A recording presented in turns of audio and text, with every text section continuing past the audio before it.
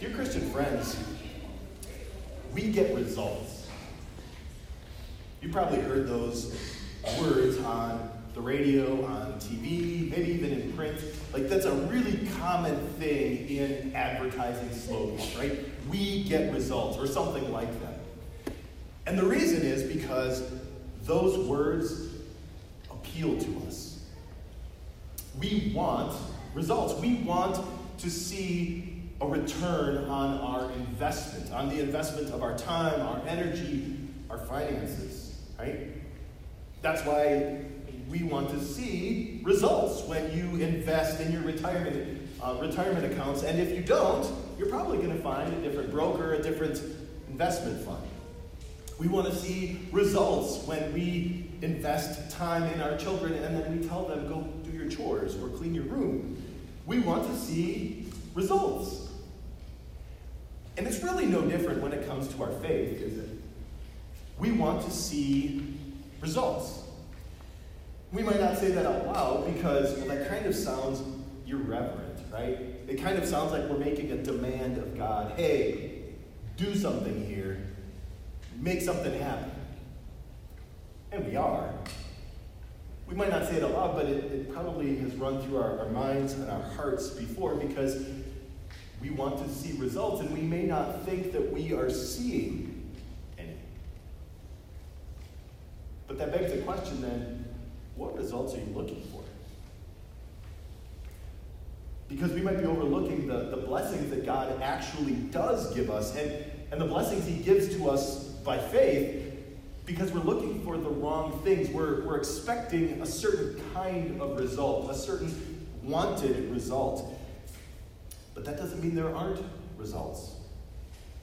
In fact, just the opposite is true. And that's what we see this morning as we begin our worship series, taking a look at the book of Colossians, where we see this morning that the gospel, it gets results.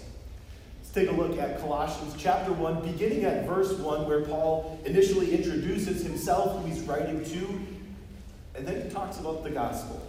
Paul, an apostle of Christ Jesus by the will of God, and Timothy, our brother, to God's holy people in Colossae, the faithful brothers and sisters in Christ. Grace and peace to you from God our Father. We always thank God, the Father of our Lord Jesus Christ, when we pray for you, because we've heard of your faith in Christ Jesus and of the love that you have for all God's people. The faith and love that spring from the hope stored up for you in heaven, and about which you have already heard in the true message of the gospel that has come to you. In the same way, the gospel is bearing fruit and growing throughout the whole world, just as it has been doing among you since the day you heard it and truly understood God's grace. You learned it from Epaphras, our dear fellow servant, who's a faithful minister of Christ on our behalf, and who also told us of your love in the Spirit. So God sent these words to the Christians in Colossae and to us through the pen of his messenger, Paul. And he did so because he had gotten a report that from Epaphras, the pastor of this Christian church in Colossae, that the truth of God's word was under attack. Now, it was a subtle attack. It was a sneaky attack, but no less dangerous than a full frontal assault. The false teaching that had popped up that was circulating among the city of Colossae was that you needed to add something to what God said. That if you really wanted to have a complete Christianity, a real faith that produced results and looked fruitful, well, you needed to do something more than just that overly simple message of Jesus. And with that sneaky and subtle attack, the whole purpose of the devil's message through it was to undermine who Jesus was and what he had done, to take the fact that Jesus is everything and to put the burden of forgiveness back on God's people. That's a pretty scary thought, isn't it? Because that's really what happens, and it's our first takeaway this morning. that denying that Jesus is everything means that I have to do something. Really, I have to do everything for my salvation. And the reality is, I can't. I can't do anything. And I certainly can't do everything. The thing is, that same sneaky, subtle, but no less dangerous false teaching, it's still circulating, still out there. It's still relevant in today's spiritual landscape. And maybe the biggest problem with it sounds good. It appeals to us, right? It appeals to that part of me that says, yeah, I have to do something. Yeah, I want more. I want more than just hearing about Jesus week after week. I want something that's going to be powerful and yet easy. I want to win the spiritual lottery because I want results. But again, what are the results that you're looking for?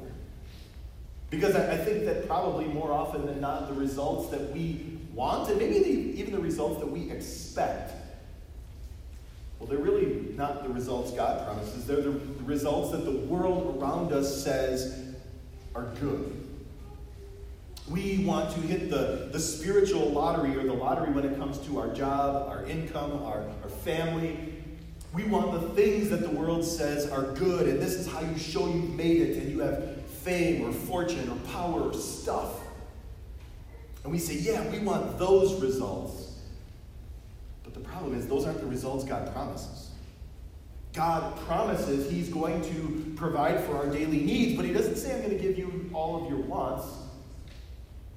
What God does promise, though, what He assures us, is that His promises, they have power. They get results. That's why in these verses, the Apostle Paul talked about how, those Colossian Christians have some amazing blessings. They have peace and they have love. And where do those things come from in a world that's devoid of them? How do they get them? He says there's one really simple source, one means that gave you all of that. It's the gospel. And that's what he says. Let's reread that section. In verses 5 and 6, he says, the faith and love that spring from the hope stored up for you in heaven, about which you have already heard in the true message of the gospel that has come to you. In the same way, the gospel is bearing fruit and growing throughout the whole world, just as it has been doing among you since the day you heard it and truly understood God's grace. Now, that word came up a couple of times, didn't it? The gospel. And the gospel is simply good news. But it's not the good news that you don't have to go to work tomorrow, at least probably not most of you. It's not the good news that tomorrow the weather's supposed to be fantastic on Labor Day. Woohoo! It's not the good news that you just got a bump in pay. It's not the good news that whatever. It's the best news. It's the best good news that could ever possibly be given. It's the good news that Jesus is everything. That God has done all of it when it comes to your salvation, when it comes to your eternity, when it comes to your debt of sin. It's the good news that God sent His Son to save you. The good news that Jesus lived and died to make the payment for all of your sins. The good news that Jesus rose from the dead to prove His victory. The good news that everything Jesus did is yours by faith. It's the good news that we see in our second takeaway. The gospel is simply the good news that Jesus has done everything to save me. That's the gospel. And it gets results. We heard in our second scripture reading this morning from Romans chapter 1, right, about the power of God's word. I'm not ashamed of the gospel, the good news of Jesus, because it is the power of God that brings salvation to everyone who believes. Think about that for a moment. God could have done anything. This is how I'm going to save people. I'm going to make them jump through this hoop and do this and go here and pay this. And we would say, Let's do it. God said, no. There'd always be a doubt. There'd always be a wonder. There'd always be, did I do it right? Did I do enough? Should I have done more? And we can't save ourselves. There's nothing that we do that can save ourselves. We can never do it well enough or perfectly enough. It's always tainted by sin. And so God said, I'm going to do it all. I'm going to send Jesus to do everything to save you. And that's the good news. It's the power of God then, as he tells us, your sins are forgiven. Jesus did it all. It's the power of God that works through that word, the good news, to bring us to faith through his Spirit. As he creates and strengthens faith in our hearts that know and that love him. Because it changes our status. It changes everything, really, about our lives. Think about the drastic change in status, how you went from being condemned sinner before God to being dear child with an inheritance, an eternal inheritance with him. It changes our hopeless lives where we're just living for the moment, living for ourselves, because what else is there? To a life that is hope, not just hopeful, but hope-filled. Because we know that we are loved by God himself every second of every single day. And that God has an eternity for you. Where the worst thing is better than all the power and fame and fortune and stuff that the world could ever promise. It changes our motivation even that we don't just live for myself anymore, for ourselves, that we don't just go about doing whatever I want and who cares about anybody else, but instead we live for God, out of thanks and love for him who gave himself for me. It changes our priorities that keep God as number one in our lives. It changes our hearts by the power of God's forgiveness that gives us peace. That I'm forgiven. And then I'm able to forgive the way God forgives me. And I'm able to get rid of the grudges and the anger. It's a beautiful thing what that gospel does. It's our third takeaway this morning. That the power of the gospel assures me that I'm loved by God. And it enables me to love others.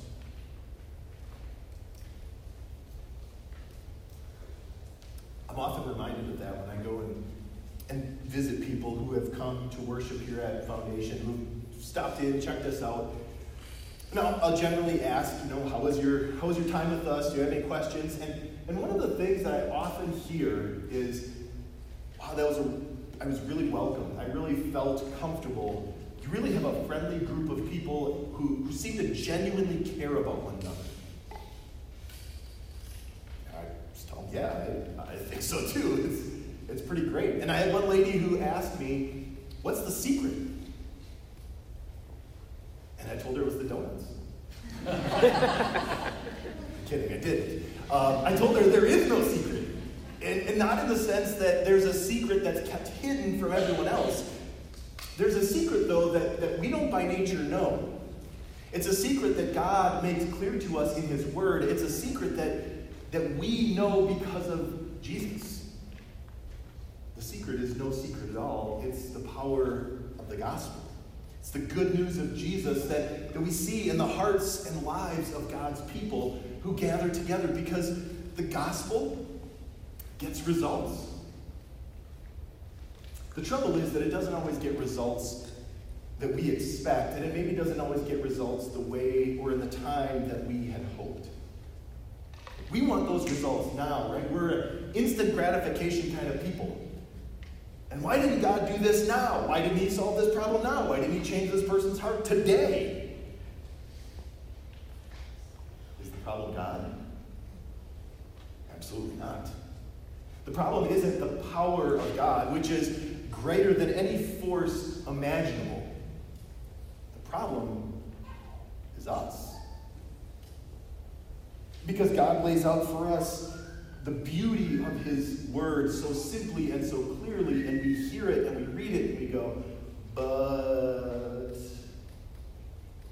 I don't really want to do that. I hear what God's saying, and I want to do that. But loving that person? Ooh. Being kind, like, all the time? Being generous? Being patient? Yeah, I don't want to. I don't want to be patient. I want what I want. And see, the problem isn't God or his power or the power of his word. The problem is us. It's sin living in us. We see the love that the gospel produces, the love that we have for God, the love that we share with other people, that we show to other people, love that is unconditional. And then we also show love that is very conditional. And we argue. And we bicker with one another about pointless and meaningless and insignificant things. And we gossip about other people. And why is that? Because God can't stop us? No, because we still have sin that lives in us, that's hardwired into us.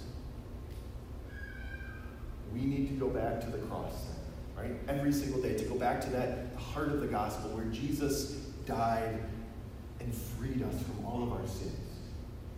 We need to go back there because we need the peace, that our sins are forgiven, that we are loved by God and free in him.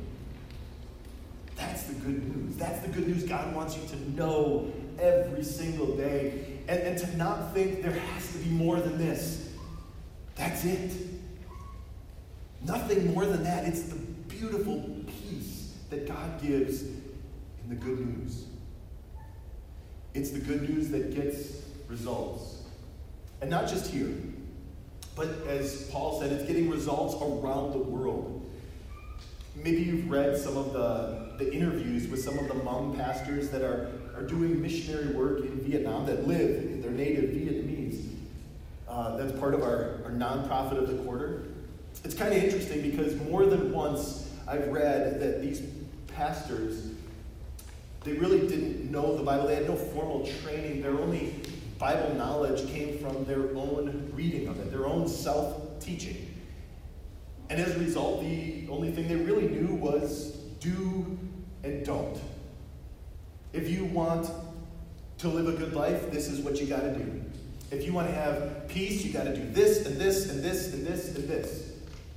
And abstain from that and that and that. And it didn't actually free their hearts or anyone else's.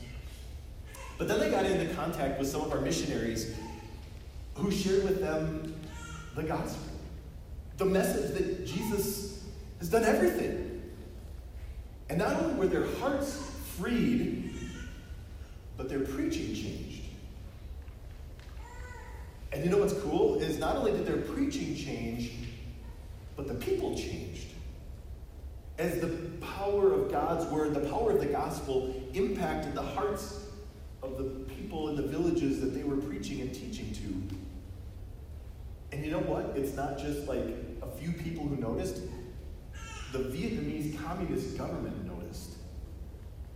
And the persecution slowed and even stopped in some cases because we don't need to go in there and drop the hammer, because this Christianity thing, it brings peace. Like, these people aren't rebellious. They're not, like, they're just peaceful and loving and generous and caring to one another. We don't need to oppress them. In fact, it was so impactful, the communist government saw what was happening and got in touch with our missionaries and invited them to come and build a theological training center, a seminary, in a country where Christianity is largely restricted or even forbidden, to come and build a seminary to teach, you got it, the gospel. Because they saw the impact it had on people's hearts and on their lives. Because the gospel gets results. Let me share with you one other example of a woman that I know. It was my student pastor year, my intern year in Texas. And I was introduced to a woman that I heard other people calling her by a different name than I knew. They called her Breeze. But that wasn't how I had been introduced to her, and I was kind of confused. And I said, wait a minute, you told me this was your name, but I heard them calling you Breeze. What's the deal? And she said, Breeze was my occult name. She had been a priestess of Satan. She had owned, and as she called it, an occult shop. That was her means of income, performing rituals, satanic rituals. Until the gospel of Jesus, through the power of God's word, had shined into her heart and broken the chains of guilt and fear, and had shown her how much God loved her. And that she had peace, not because of what she did, but because Jesus is everything. And so this woman was no longer called Breeze, because that was her occult name, and now she went by the name that she had been baptized with. Her Christian name, she called it. She sold her occult shop. She would come to church every Sunday in the dead heat of Texas summer, wearing long sleeves and sometimes even turtlenecks to cover up the satanic tattoos that covered every inch of her body. She wasn't proud of them anymore, but she couldn't stop coming because she wanted to hear what Jesus had done for her. And so she gave up her name, her business, her lifestyle, her friends, because she wanted to keep hearing the good news that freed her soul, that gave her peace. And when I think of the power of the gospel, I think of that woman that's no longer called Breeze. But I also see myself. And I see you. All people that were shackled by sin, that were born into this world spiritually dead. And God broke those chains and he made us alive in Christ, the Bible says. By the power of the gospel, he's given us life. He's given us peace and hope. He's given us faith that knows that Jesus is everything. And that brings us to our last takeaway this morning. That I only need to look at my own heart and life to see that the gospel gets results. Because sometimes we think we need to see something bigger and better, some great display out there in the world. And when I stop and I see, oh, look what God has done in me and for me and through me, I'm not ashamed of that gospel. I'm not ashamed that I don't need to add anything to it, that I don't need to add my own efforts, because Jesus has done everything. And so I want to keep sharing that gospel.